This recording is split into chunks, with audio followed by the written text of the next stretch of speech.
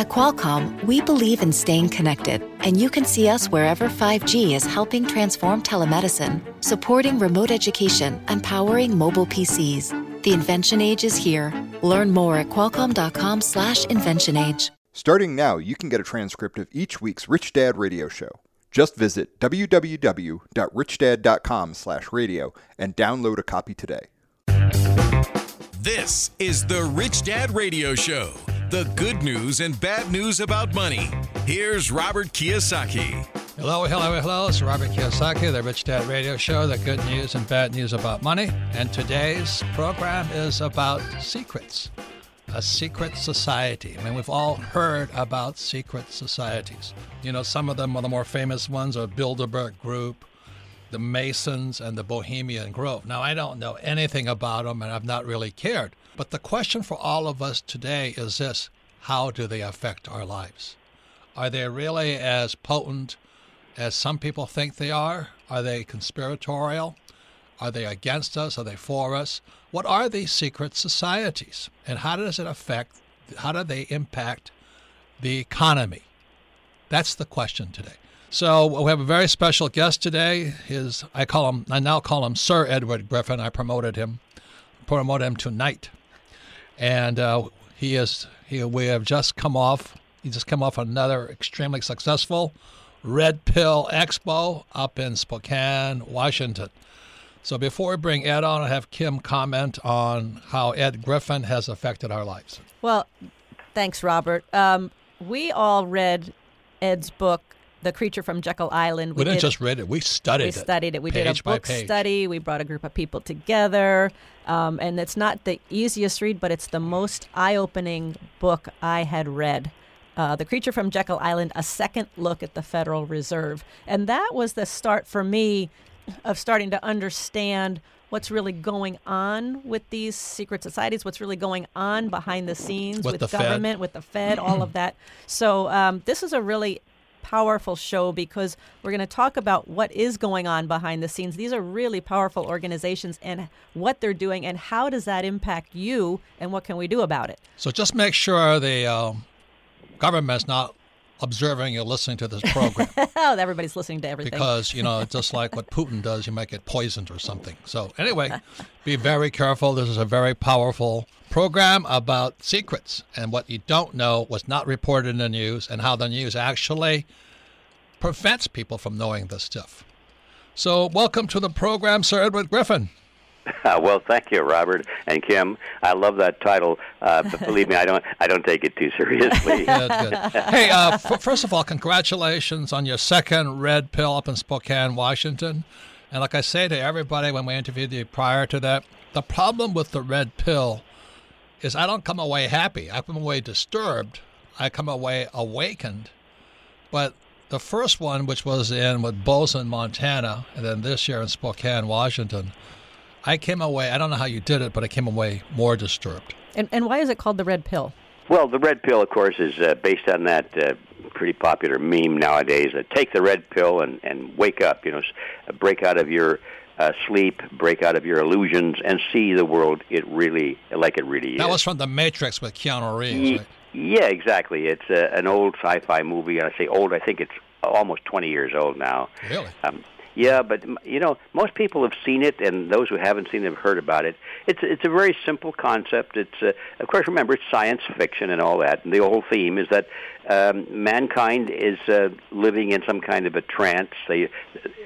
All humans have been captured by this giant computer, this matrix. This thing has taken over their brains and feeding images into their minds, and so they think that they're leading normal lives, but in fact, they're nothing but resources for this giant computer-like thing. So, is that really science fiction?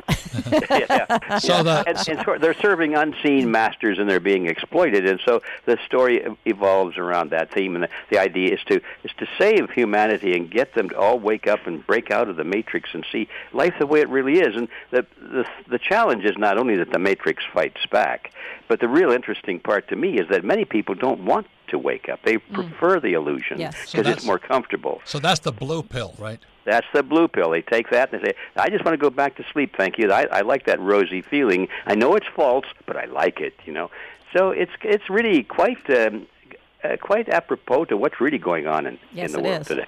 Yeah. So I'm going to talk about this thing called the central bank, called the U.S. Federal Reserve Bank. And what I loved about your book, which came out, was it 1998? Yes. Yeah. It was a little bit before that. Mm-hmm. That's what I thought, too. But anyway, because I read it around 1998. But anyway, the thing I loved about it is the distinctions that I have made since reading that book. You see, everybody talks about communism. We're against communism. We're against socialism. But it took me going to Vietnam in 1972, realizing I had no idea what a communist was. All I knew, I was supposed to shoot them. If they carried an AK-47, I shot them. If they didn't, I didn't shoot them. That was kind of how we identified them. And as I'm out there in Vietnam, again in 1972, I realized I don't know what a communist is. And today, because of listening to people like you and a whole bunch of other people who are part of the Rich Dad Radio Show, I now realize that communism is about a centralized government. Capitalism is a centralized bank. That's the big distinction there. So the centralized banks, they owe no allegiance to anybody. They're not elected. They pretend to be appointed, but they're not. And so the whole world is now being run by the U.S. Federal Reserve Bank. And as you all know, it came apart in 2008. When the derivatives exploded, the Fed came apart, and they had to go to QE, printing trillions and trillions of dollars to survive. So anyway, I'll say it again. Communism is centralized government, which is China and Russia. It's totalitarian in theory. And then capitalism are centralized banks. And so what we're going to be talking about are some of the secret societies hiding in plain sight that you've discovered as a researcher and author. So could you could talk about why you wrote The Creature from Jekyll Island, but sticking to the theme of what are these secret societies and who actually runs the Fed, because it's not American. It's basically a cartel, as you state. The Rothschilds banking system controls most of the central banks of the world, same as the Rockefellers and those guys. But we're never taught that in school, so that's all part of the red pill. So take it away, Sir Ed Griffin. Yeah, that definitely is the red pill, Robert. Before I touch on that, I'd like to just make a comment on your observation earlier, with which I agree, by the way, but sometimes we get into problems with words and their definitions, the word communism and capitalism and so forth. I think you know that I prefer to use different words. I like the more generic form. Communism, socialism, fascism, Nazism, all those things are Marxism. Really... Yeah. They're all merely variants of something deeper than that, which is collectivism. If you peel off those other labels, socialism, communism, so forth, you find that, they're all the same. It's called collectivism. That's not our topic today, but the constructive opposite of that is, in my view at least, is not capitalism. The constructive opposite of collectivism is individualism. And now we come to the word capitalism. What's that? Well, that means different things to different people, but classically, capitalism is it's closer to individualism. And so I think the central bankers and the governments of the world, even the ones that have a lot of money, the powerful ones like in the U.S., in my view, they're not classical capitalist systems at all anymore. No. Maybe they were. But now they're the same as communism, socialism, fascism. We have adapted collectivism. So it's one form of collectivism fighting another form of collectivism. And we don't have crony capitalism today, and you hear that phrase all the time. We have crony socialism. We have crony communism, crony fascism. In other words, we have collectivism. And so I just had to throw that in because it's one of my favorite themes, that it's true. It's hard to talk about these things when we use words that don't really define the topic. And that's the reason I use the words capitalism versus communism, because it's generic language, not accurate. But exactly. But it really was true. I was in Vietnam, killing commies out there and going, I don't even know what a commie is. Yeah. And Ed, when you say individualism, are you talking like the individual rights and liberties? Yes, and more. What do you mean by that? Well, the words actually define it. In the governments of the world today, all over the planet today, that people are really collectivist in their thinking because they believe that the basis of society, the ultimate source of authority is the group, the collective. They think that the individual is something to be despised. They think that the individual must be sacrificed if necessary for the greater good of the greater number. You know, everything is about democracy. Let's count the votes.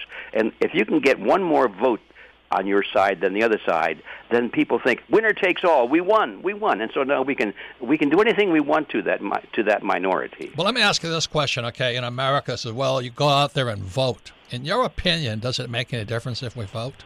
Well, at some level it does, because I'd like to keep the system alive that we can restore someday. But right now it doesn't make a lot of difference, because the people and the issues that we vote for are determined by this very group that we're going to be talking about today. This, I call it a conspiracy, and I didn't used to do that because I wanted to avoid that word. But then everybody said, you're a conspiracy theorist, and so finally I said, okay, let's say that I were, and can we deal with it? Yeah, it doesn't make a difference, because the Republican Party and the Democrat Party really are driven by the very people that we're going to be talking about. So you're voting, it's like you have the same owner of two football teams. Right. All right, you put the teams on the field and you put on a heck of a good show because it brings in the fans and you make a lot of money.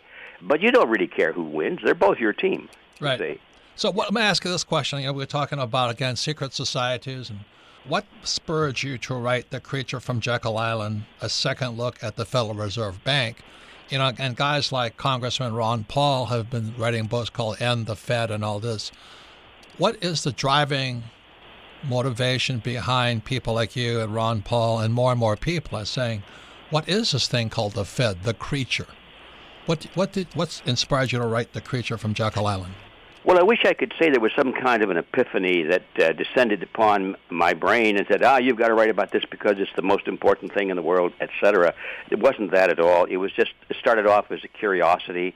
I was curious as to how to explain inflation, how come that the purchasing power of the dollar kept slipping and slipping. And I thought, this would make a great topic for a documentary film, which I was producing in those days, a very low-budget, shoestring, bootstrap type of funding and all that, very low budget. But nevertheless, I thought, I'm going to produce a documentary on inflation. I didn't have the foggiest idea of what caused inflation, except that I knew that it wasn't what I was being told. I was being told it was because all of these greedy people out there. It was some people would say, well, as those farmers, look how much money they're making from their crops, and they've got a monopoly. I mean, you either buy their stuff or you don't. And so the farmers are gouging the public. And then the farmers would say, it's not us, folks. It's those middlemen. Look, they force us to buy at prices that they determine and so forth. And the middleman says, not us, folks. Look at those grocery stores. They have too much profit margin. Grocery stores say, it's not us, folks. It's the unions. Look what the wages we're forced to pay the employees. And it goes, everybody's pointing the finger at somebody else, and I knew that wasn't right. So anyway, I started into it, and it didn't take long. Anybody doing that would come soon to discover that the engine of inflation is the central banks, as we call them, those institutions that have the ability and the authority to create money out of nothing, literally. Well, even worse than out of nothing, they create it out of debt, and so they try and entice as much debt as possible into society so that people will borrow. And what I didn't know then was that the act of borrowing was the act that created the money. The money wasn't there, and you went and borrowed it. No, it wasn't there until you borrowed it. Well, that's like when a person has a credit card. There's no money in the credit card. No, nothing at all. At the moment you use a credit card, you've now created debt. Yes. And money is now created. Yes, and if you could take that debt then and print it into dollar bills and $20 bills and so forth and circulate it, now you've got a simplified version of explaining how money comes into being. So then in 2008, it all came apart, right? I mean, it's coming apart for a while, but in 2008, that's when they have TARP and quantitative easing and all that stuff. Because as you write about in The Creature from Jekyll Island, which I never forgot, was you said bailout is the name of the game. In other words, they print all this money, the rich guys make all the money, and when they screw them up, the Fed bails them out, or something along those lines. Is that correct? That's pretty good. If you're a friend of the Fed, you're on their team and they like you and you play their game, yeah, they'll come bail you out and they'll give you all kinds of good terms and free money and free credit and that sort of thing, and special low interest rates and all of that. So, but if you don't play along with them, then they consider you to be the enemy and they'll come after you. So is the Fed a secret society in plain view? It's in plain view, all right. I don't even think it's a secret society. No, it's an institution that's right out in the open. It always has been out in the open, except during the early stages when they were creating it. They had to do that in secret. That's why they went to Jekyll Island, which is off the coast of Georgia. All these wealthy and the key bankers and a few politicians, they went out of sight. They went on to Jekyll Island, and they spent a week hammering out the details of this thing called the Federal Reserve. And as Robert so accurately called it a moment ago, it's a cartel. It's not a government agency. It's not a bank. It's a cartel of banks. It's also the central banks, which there is the Fed, there's a Bank of Japan, the European Central Bank, and the PBOC, the People's Bank of China. They are the most powerful financial institutions on earth, but they're not really of the people, for the people, or by the people. Is that correct? That is absolutely correct. Yeah, they're private institutions. They're very powerful because they make the money, and if you make the money, as Lord Rothschild said a long time ago, those people who make the money will determine how the nation goes, because they can buy the politicians and they can pass the laws, even though they remain invisible and behind the scenes. So once again, this is Robert Kiyosaki of the Rich Dad Radio Show. We're talking to Sir Edward Griffin, his author and researcher, the author of the book, The Creature from Jekyll Island. His website is realityzone.com, and we're talking about secret societies. But many of them are hiding in plain sight. So one of the secret societies we're going to talk about is, was created by this guy Cecil Rhodes a long time ago, which is called today known as the Rhodes Scholarship and all this. And guys like Clinton were part of the Rhodes Scholarship. He was a Rhodes Scholar. That's and so absolutely right. At the end of the Red Pill, which was held this time in Spokane, Ed said some things that just my brain went, the pieces of the puzzle are falling into place. You can see them more clearly. Another part of the secret society is the Council of Foreign Relations, CFR, but also there's banks like Goldman Sachs. If you notice, most of the central banks are run by Goldman Sachs guys. So the reason I love hanging out with Ed is that the picture or the pieces of the puzzle come clearer and clearer into sight. So when we come back, we're going to talk about President Clinton, a man of the people and for the people, and also how he affected the world economy. You're listening to the Rich Dad Radio Show with Robert Kiyosaki. Don't be like Charlie. Charlie is that do-it-yourselfer who does himself in. Do-it-yourself is good for tile and grout. It is not good for asset protection. Charlie thought he'd save a few dollars forming his LLC online. With no guidance, he did it wrong. When he sold the property, he lost thousands and thousands of dollars. He did himself in by trying to do it himself. Don't burn yourself. Use Corporate Direct to set up and maintain your LLCs and corporations. Corporate Direct is owned and operated by attorney and Rich Dad advisor Garrett Sutton. Garrett wrote the bestsellers Loopholes of Real Estate and Start Your Own Corporation. He is Robert Kiyosaki's attorney for asset protection. He and his team will do it right. Visit them at corporatedirect.com or call 800-600-1760. Mention Rich Dad and receive $100 off your formation fee. That's corporatedirect.com. corporatedirect.com. Log on to richdadradio.com while you listen. Now back to Robert Kiyosaki. Welcome back, Robert Kiyosaki, the Rich Dad Radio Show. Today's theme is about secret societies, but many of these secret societies are in plain sight. More specifically, we're talking about the Federal Reserve Bank, the Rhodes Scholarship, things like that. The Council of Foreign Relations are always on television. And, banks like Goldman Sachs. If you look, most central banks are run by Goldman Sachs guys. And if you look at that, you go, wait a minute, maybe that's not a secret. But the problem is, since our educational system is so screwed up and so left-biased anyway, you don't learn anything. As I started this whole program, I didn't know what a communist or a capitalist was when I left school. I joined the Marine Corps, and I go out to kill commies. I don't even know what a communist is. So I decided before I shoot any more of them, I'd better start getting educated. So our guest today is Sir Edward Griffin. He's the author of the great book, The Creature from Jekyll Island, a second look at the Federal Reserve Bank. He's an author and researcher, and his website is realityzone.com. And he just came back from his very, very potent Red Pill Expo. As I said to you, I'm not going back anymore because every time I go there, I get more disturbed. So this is the second time I went and I got more disturbed and came back.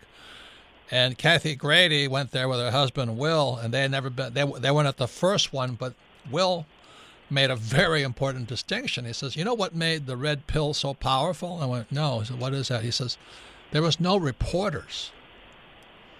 I said, what does that mean? He says, you see what happens, we get most of our news from reporters. And those guys are lying sacks of you know what. You know, they all have their bias and all that. So what Ed had at the Red Pill were the real guys. You know, these guys are actually have done it. They're in the trenches. They know what's happening. They were witnesses to events. So that's what made the Red Pill so powerful. And once again, we're talking today about secret societies like the Council of Foreign Relationships, the Rhodes Scholarship, and guys like Bill Clinton, who was a Rhodes Scholar. Any comments, Kim? Well, I'm the eternal optimist, and my wish or whatever is I like this idea of the red pill versus the blue pill, because the blue pill is you take it and you kind of go along with the crowd and you're basically sound asleep. And I'm trusting that there's a lot of movements happening right now, and there's a lot of anti-establishment movements happening now. And my hope is that maybe more and more people are taking the red pill, and maybe more and more people are starting to wake up to what's going on. But Robert, you have a really great question for Ed, because there's so much, I have no idea so much of what's going on behind the scenes and these secret societies and what they're all about. Correct. And I'm going to say something about the red pill. It's like, you know, if you get a flashlight and you turn the flashlight on, the cockroaches run. So the problem is, ladies and gentlemen, it's exactly as Trump is saying. It's all fake news. So, Ed, we're talking about the CFR, the central banks. CFR is Council of Foreign Relations. They're always on TV. And then also what was the Rhodes Scholarship. So at the end of the Red Pill, you wrote about Cecil. You read this article about Cecil Rhodes, and then how Clinton went to Oxford for the Rhodes Scholarship.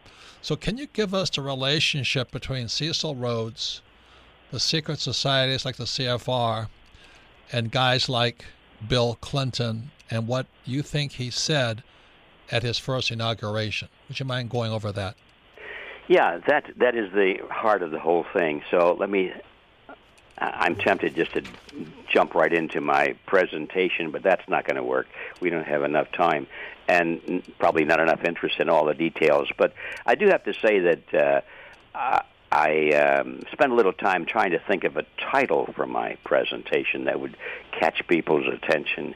Because, you know, being a writer, we know that the most important thing about a book is the title of the book, because if you don't have a good title, nobody will even look at it.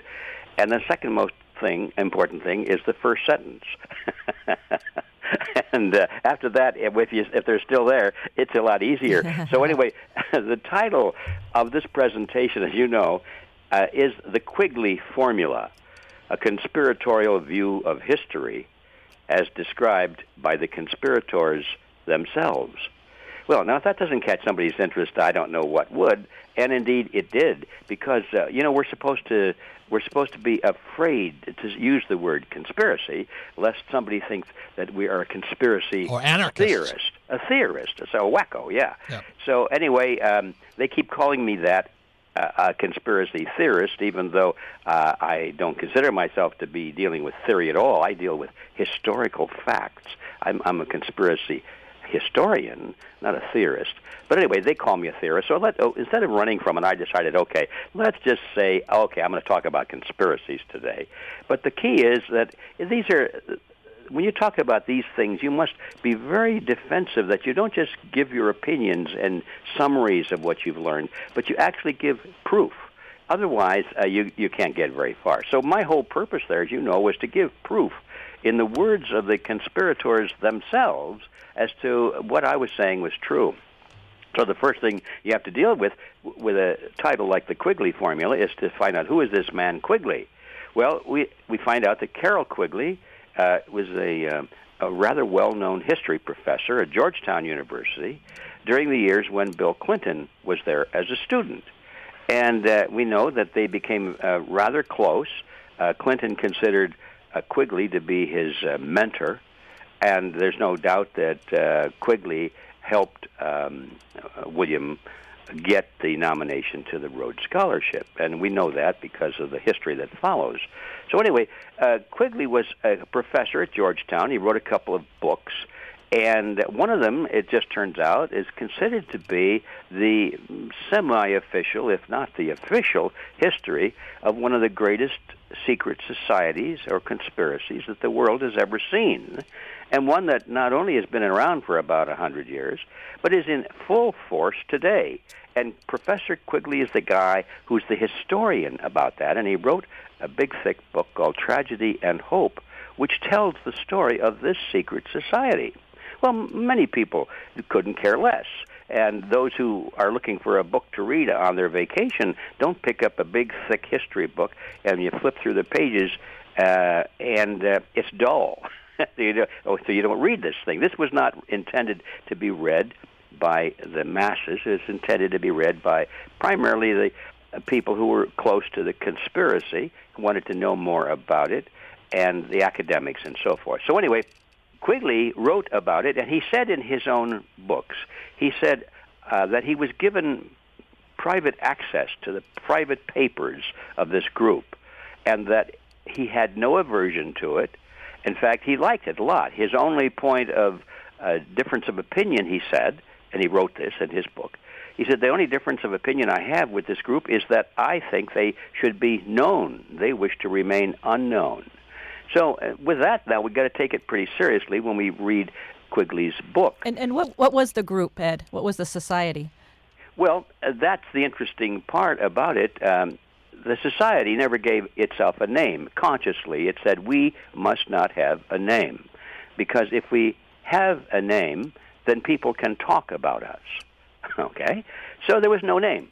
And even Quigley himself refers to it as the Rhodes Group or the institution or whatever, and so forth. But as we'll find out in a moment, it was created 100 years ago by Cecil Rhodes, one of the wealthiest men in the world.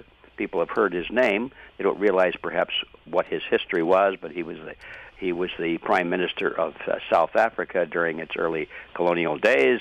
He had, because of his position, he had personally taken over most of the natural resources of South Africa, the diamond mines and the gold and the silver, all the resources. Also, the country of Zimbabwe used to be Rhodesia. Yes. And Rhodesia was the breadbasket of Africa. They produced more food. They fed everybody until they lost it to Mugabe and the Africans. Exactly. So Rhodes is a major historical figure, and he was one of the wealthiest men in the world. People say, okay, so what? But what they don't know is that when Rhodes died, he left this fantastic fortune to the formation of the secret society that he'd been dreaming about and created. And we know about that because one of the members of this secret society was William Stead.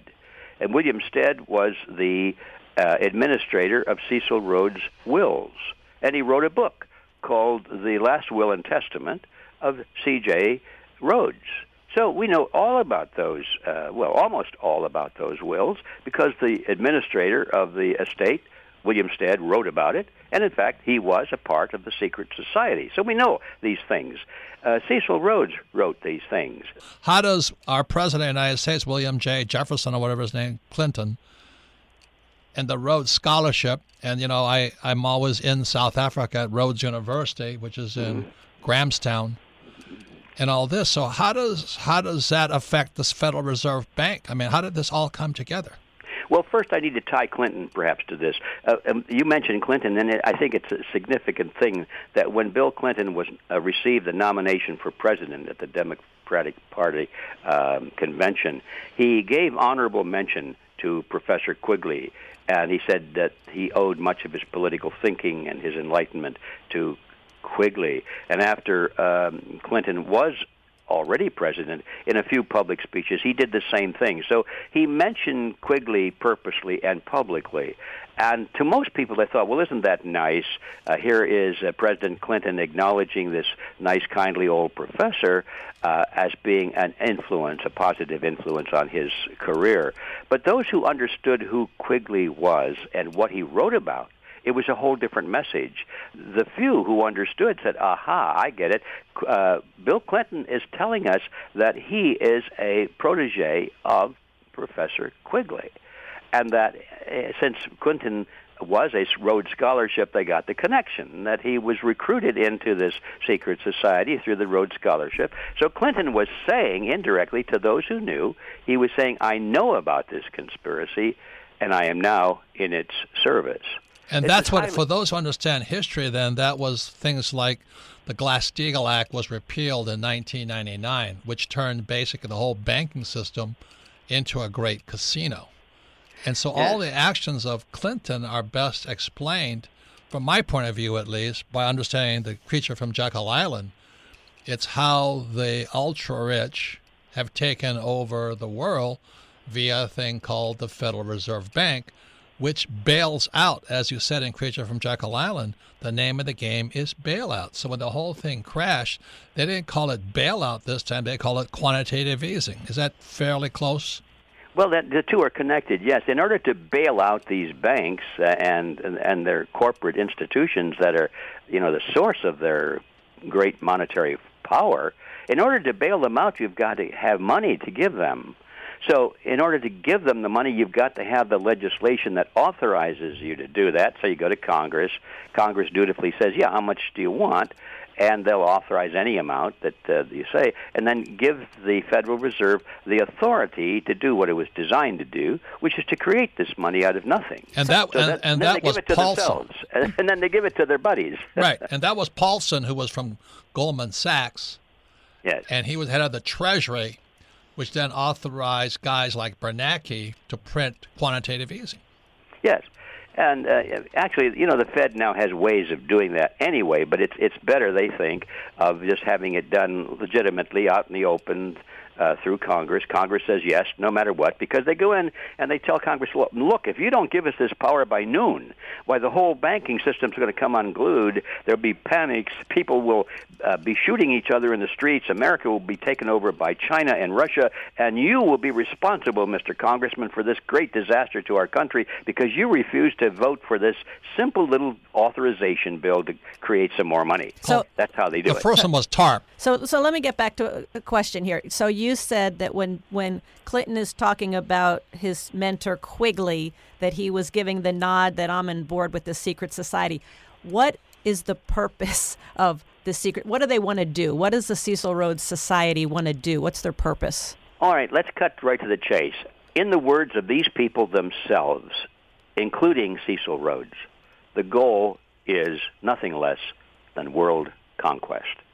Conquest not with guns and bullets and that kind of thing, but conquest through the economic system, through the banking system, and what they call the central banks of the world working in unison, all of which are controlled by the members of their secret society. Which is the Rothschild Bank controls most, not all of them, but they're involved in most of them. They're right smack in the middle of it. It's hard to see where this comes to the surface, but when it does come to the surface, it's very recognizable. The Bank of International Settlements, for example, is a highly visible component of it. This is in Switzerland, and this is where all of these central banks gather on a regular, ongoing basis, and they have secret conclaves, and they decide, okay, what are we, meaning this world group, what are we going to do in the economic field? And the goal, of course, is to keep their economic control over all the nations of the world. They know if they can control the economy of a nation, they can control every aspect of the nation. They can control the politicians. Yeah, you went over some really quickly. The BIS, Bank of International Settlements, I believe is in Lucerne, Switzerland. Yes. It's the central bank's central bank. That's how I heard it described. Well, this whole organization, that was involved in that. They don't really have any national affinity, allegiance. No loyalty. None of these people care a hoot about the country in which they reside or they were born in. They may carry a U.S. Passport or citizenship. They may be from the UK. They may be from France. Who cares? They don't really care. They consider themselves as loyal only to this secret society. That's their ultimate. And so the purpose is the purpose just power-driven, money-driven? It's families that just, I mean, why? I guess I'm asking why. It's very simple, Kim. It's power. Yeah. Money. Why do people want money? Because money is power. Yeah.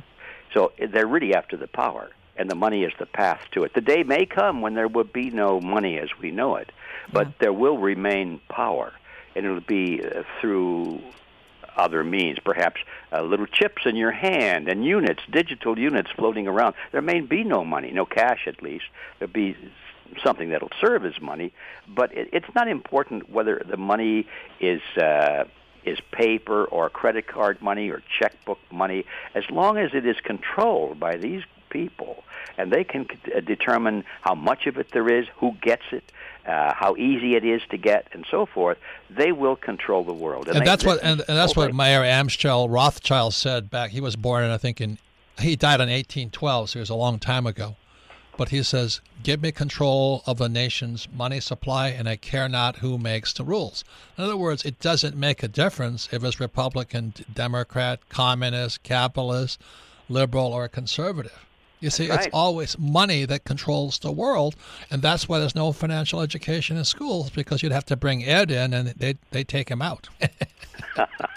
Well, they certainly are not friendly to my message and yours, Robert. And that's why at the Red Pill, the press always comes around and trashes you. Yeah. And it's getting dangerous for me to hang out with you, Ed. Yeah, I know. Keep your eye to the sky, you know. So Ed, as more and more people become aware of these secret societies, and more people take the Red Pill, and more people get more aware, what does that mean to what do we do with this information? What does that mean to the individual? Well, that's a really good question, because many people don't ask that question. They are more concerned with finding out, who are these people? You know, are they all bankers, or are they politicians? Are they well, wait a minute, are they Democrats? You know, because they want to know who to fight, and they're looking for that kind of group identity.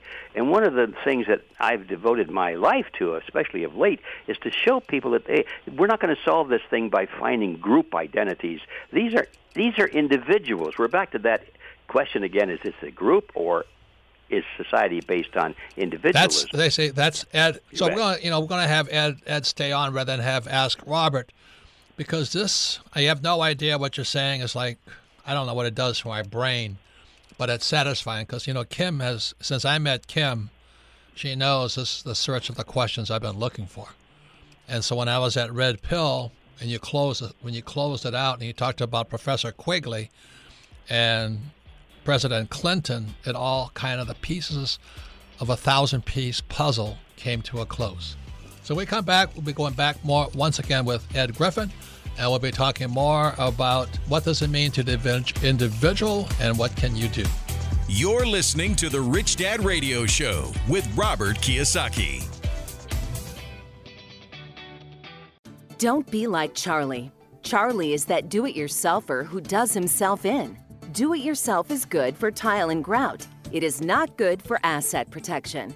Charlie thought he'd save a few dollars forming his LLC online. With no guidance, he did it wrong. When he sold the property, he lost thousands and thousands of dollars. He did himself in by trying to do it himself. Don't burn yourself. Use Corporate Direct to set up and maintain your LLCs and corporations. Corporate Direct is owned and operated by attorney and Rich Dad advisor Garrett Sutton. Garrett wrote the bestsellers Loopholes of Real Estate and Start Your Own Corporation. He is Robert Kiyosaki's attorney for asset protection. He and his team will do it right. Visit them at corporatedirect.com or call 800-600-1760. Mention Rich Dad and receive $100 off your formation fee. That's corporatedirect.com. corporatedirect.com. Your financial education continues. Now back to Robert Kiyosaki and the Rich Dad Radio Show. Welcome back, Robert Kiyosaki, the Rich Dad Radio Show, the good news and bad news about money. Once again, you can listen to the Rich Dad Radio Show anytime, anywhere on iTunes or Android, and all of our programs are archived at richdadradio.com. We archive them for two reasons. Reason number one, if you listen to this program again, you'll be twice as smart. The second reason, this is an opportunity for you to have your friends, family, and business partners listen to this program and discuss, because when you listen to it and discuss, even more will come into mind.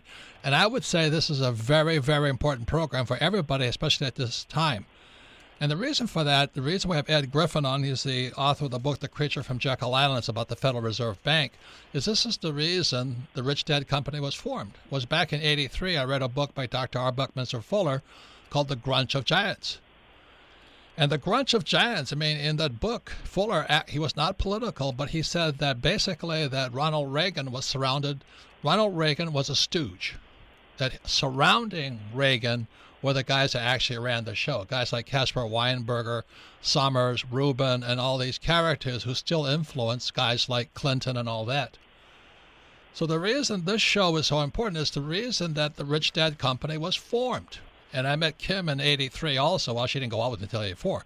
But anyway, it was I went nuts reading The Grunch of Giants, and then I come across Ed's book in the 90s, and all the pieces of the puzzle start to fit together. Questions I've always asked at the Rich Dad Company, why isn't financial education taught in school? Well, the reason is they don't want you to know anything. That's the reason. So if you find me dead, shot, murdered, poisoned, whatever it is, because you listen to this program. So don't tell people you listen to this program, because it's really about the secrets. What are the secrets that are coming to light, and who are the people hiding in plain sight? Like every time I see, Larry Summers and Robert Rubin and Phil Graham and all these famous people, and Weinberger, I have a different point of view of our leaders. Any comment, Kim? Yes, well, our guest, a very special guest, is G. Edward Griffin. He's a researcher and author of The Creature from Jekyll Island. And so, Ed, my question is, as more and more people learn about these secret societies and this plan to take over the world, and what does the individual do with all this information? Well, that's where we left off on this. Is the greatest question of all, because if you have the information and you don't do anything smart with it, then you might as well not have it at all. Yes. And the biggest danger there is that many people don't know the right question to ask. They want to know who is behind this. And that I'm not saying that's not an important question. We do need to know what individuals are behind this. But if you're looking for a group, so you can say, these are the lawyers. Let's get rid of the lawyers. Or if you're looking for a group, these are the Democrats. The Democrats, they're the ones. Or a lot of these bankers are Jews, so that's the Jews. Or maybe they say, well, it's who knows. We're looking for a group, and that's a dead end street, because at least in Freedom Force and in my world, we don't look at people like the groups to which they belong. We look at everybody as an individual, and that's how we treat them. And I think we're getting now to this answer to your question, what do you do about this? We start off by saying what we don't do. We don't try and deal with this by eliminating or attacking groups of people, either by race or religion or ethnic origin or political affinity or anything like that. We have to, in this case specifically, we have to take the tools or the weapons away from the people who are doing this, regardless of what groups to which they belong. What are the weapons? The weapon, in order to make this whole scheme, this conspiracy work, is called collectivism. And now this is where it gets tough, because people don't want to learn a new word. They don't want to have to think, what is that? And, of course, that is the theory or the ideology that the way to best order ourselves is through governments that are based on the concept that the leaders are all powerful and they should decide all things on the basis of group mentality. We'll have votes, and those who get the 51% or higher, those are the winner take all. They're the ones now that can do whatever they wish in the name of the people. This is how these conspiracies work. They control those instruments by which people think that they are doing what the majority wants. They control the elections. They control the media.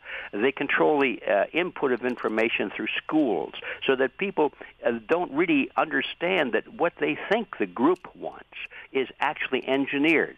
It's handed to them and say, this is what the group wants. Now you better follow it. You see.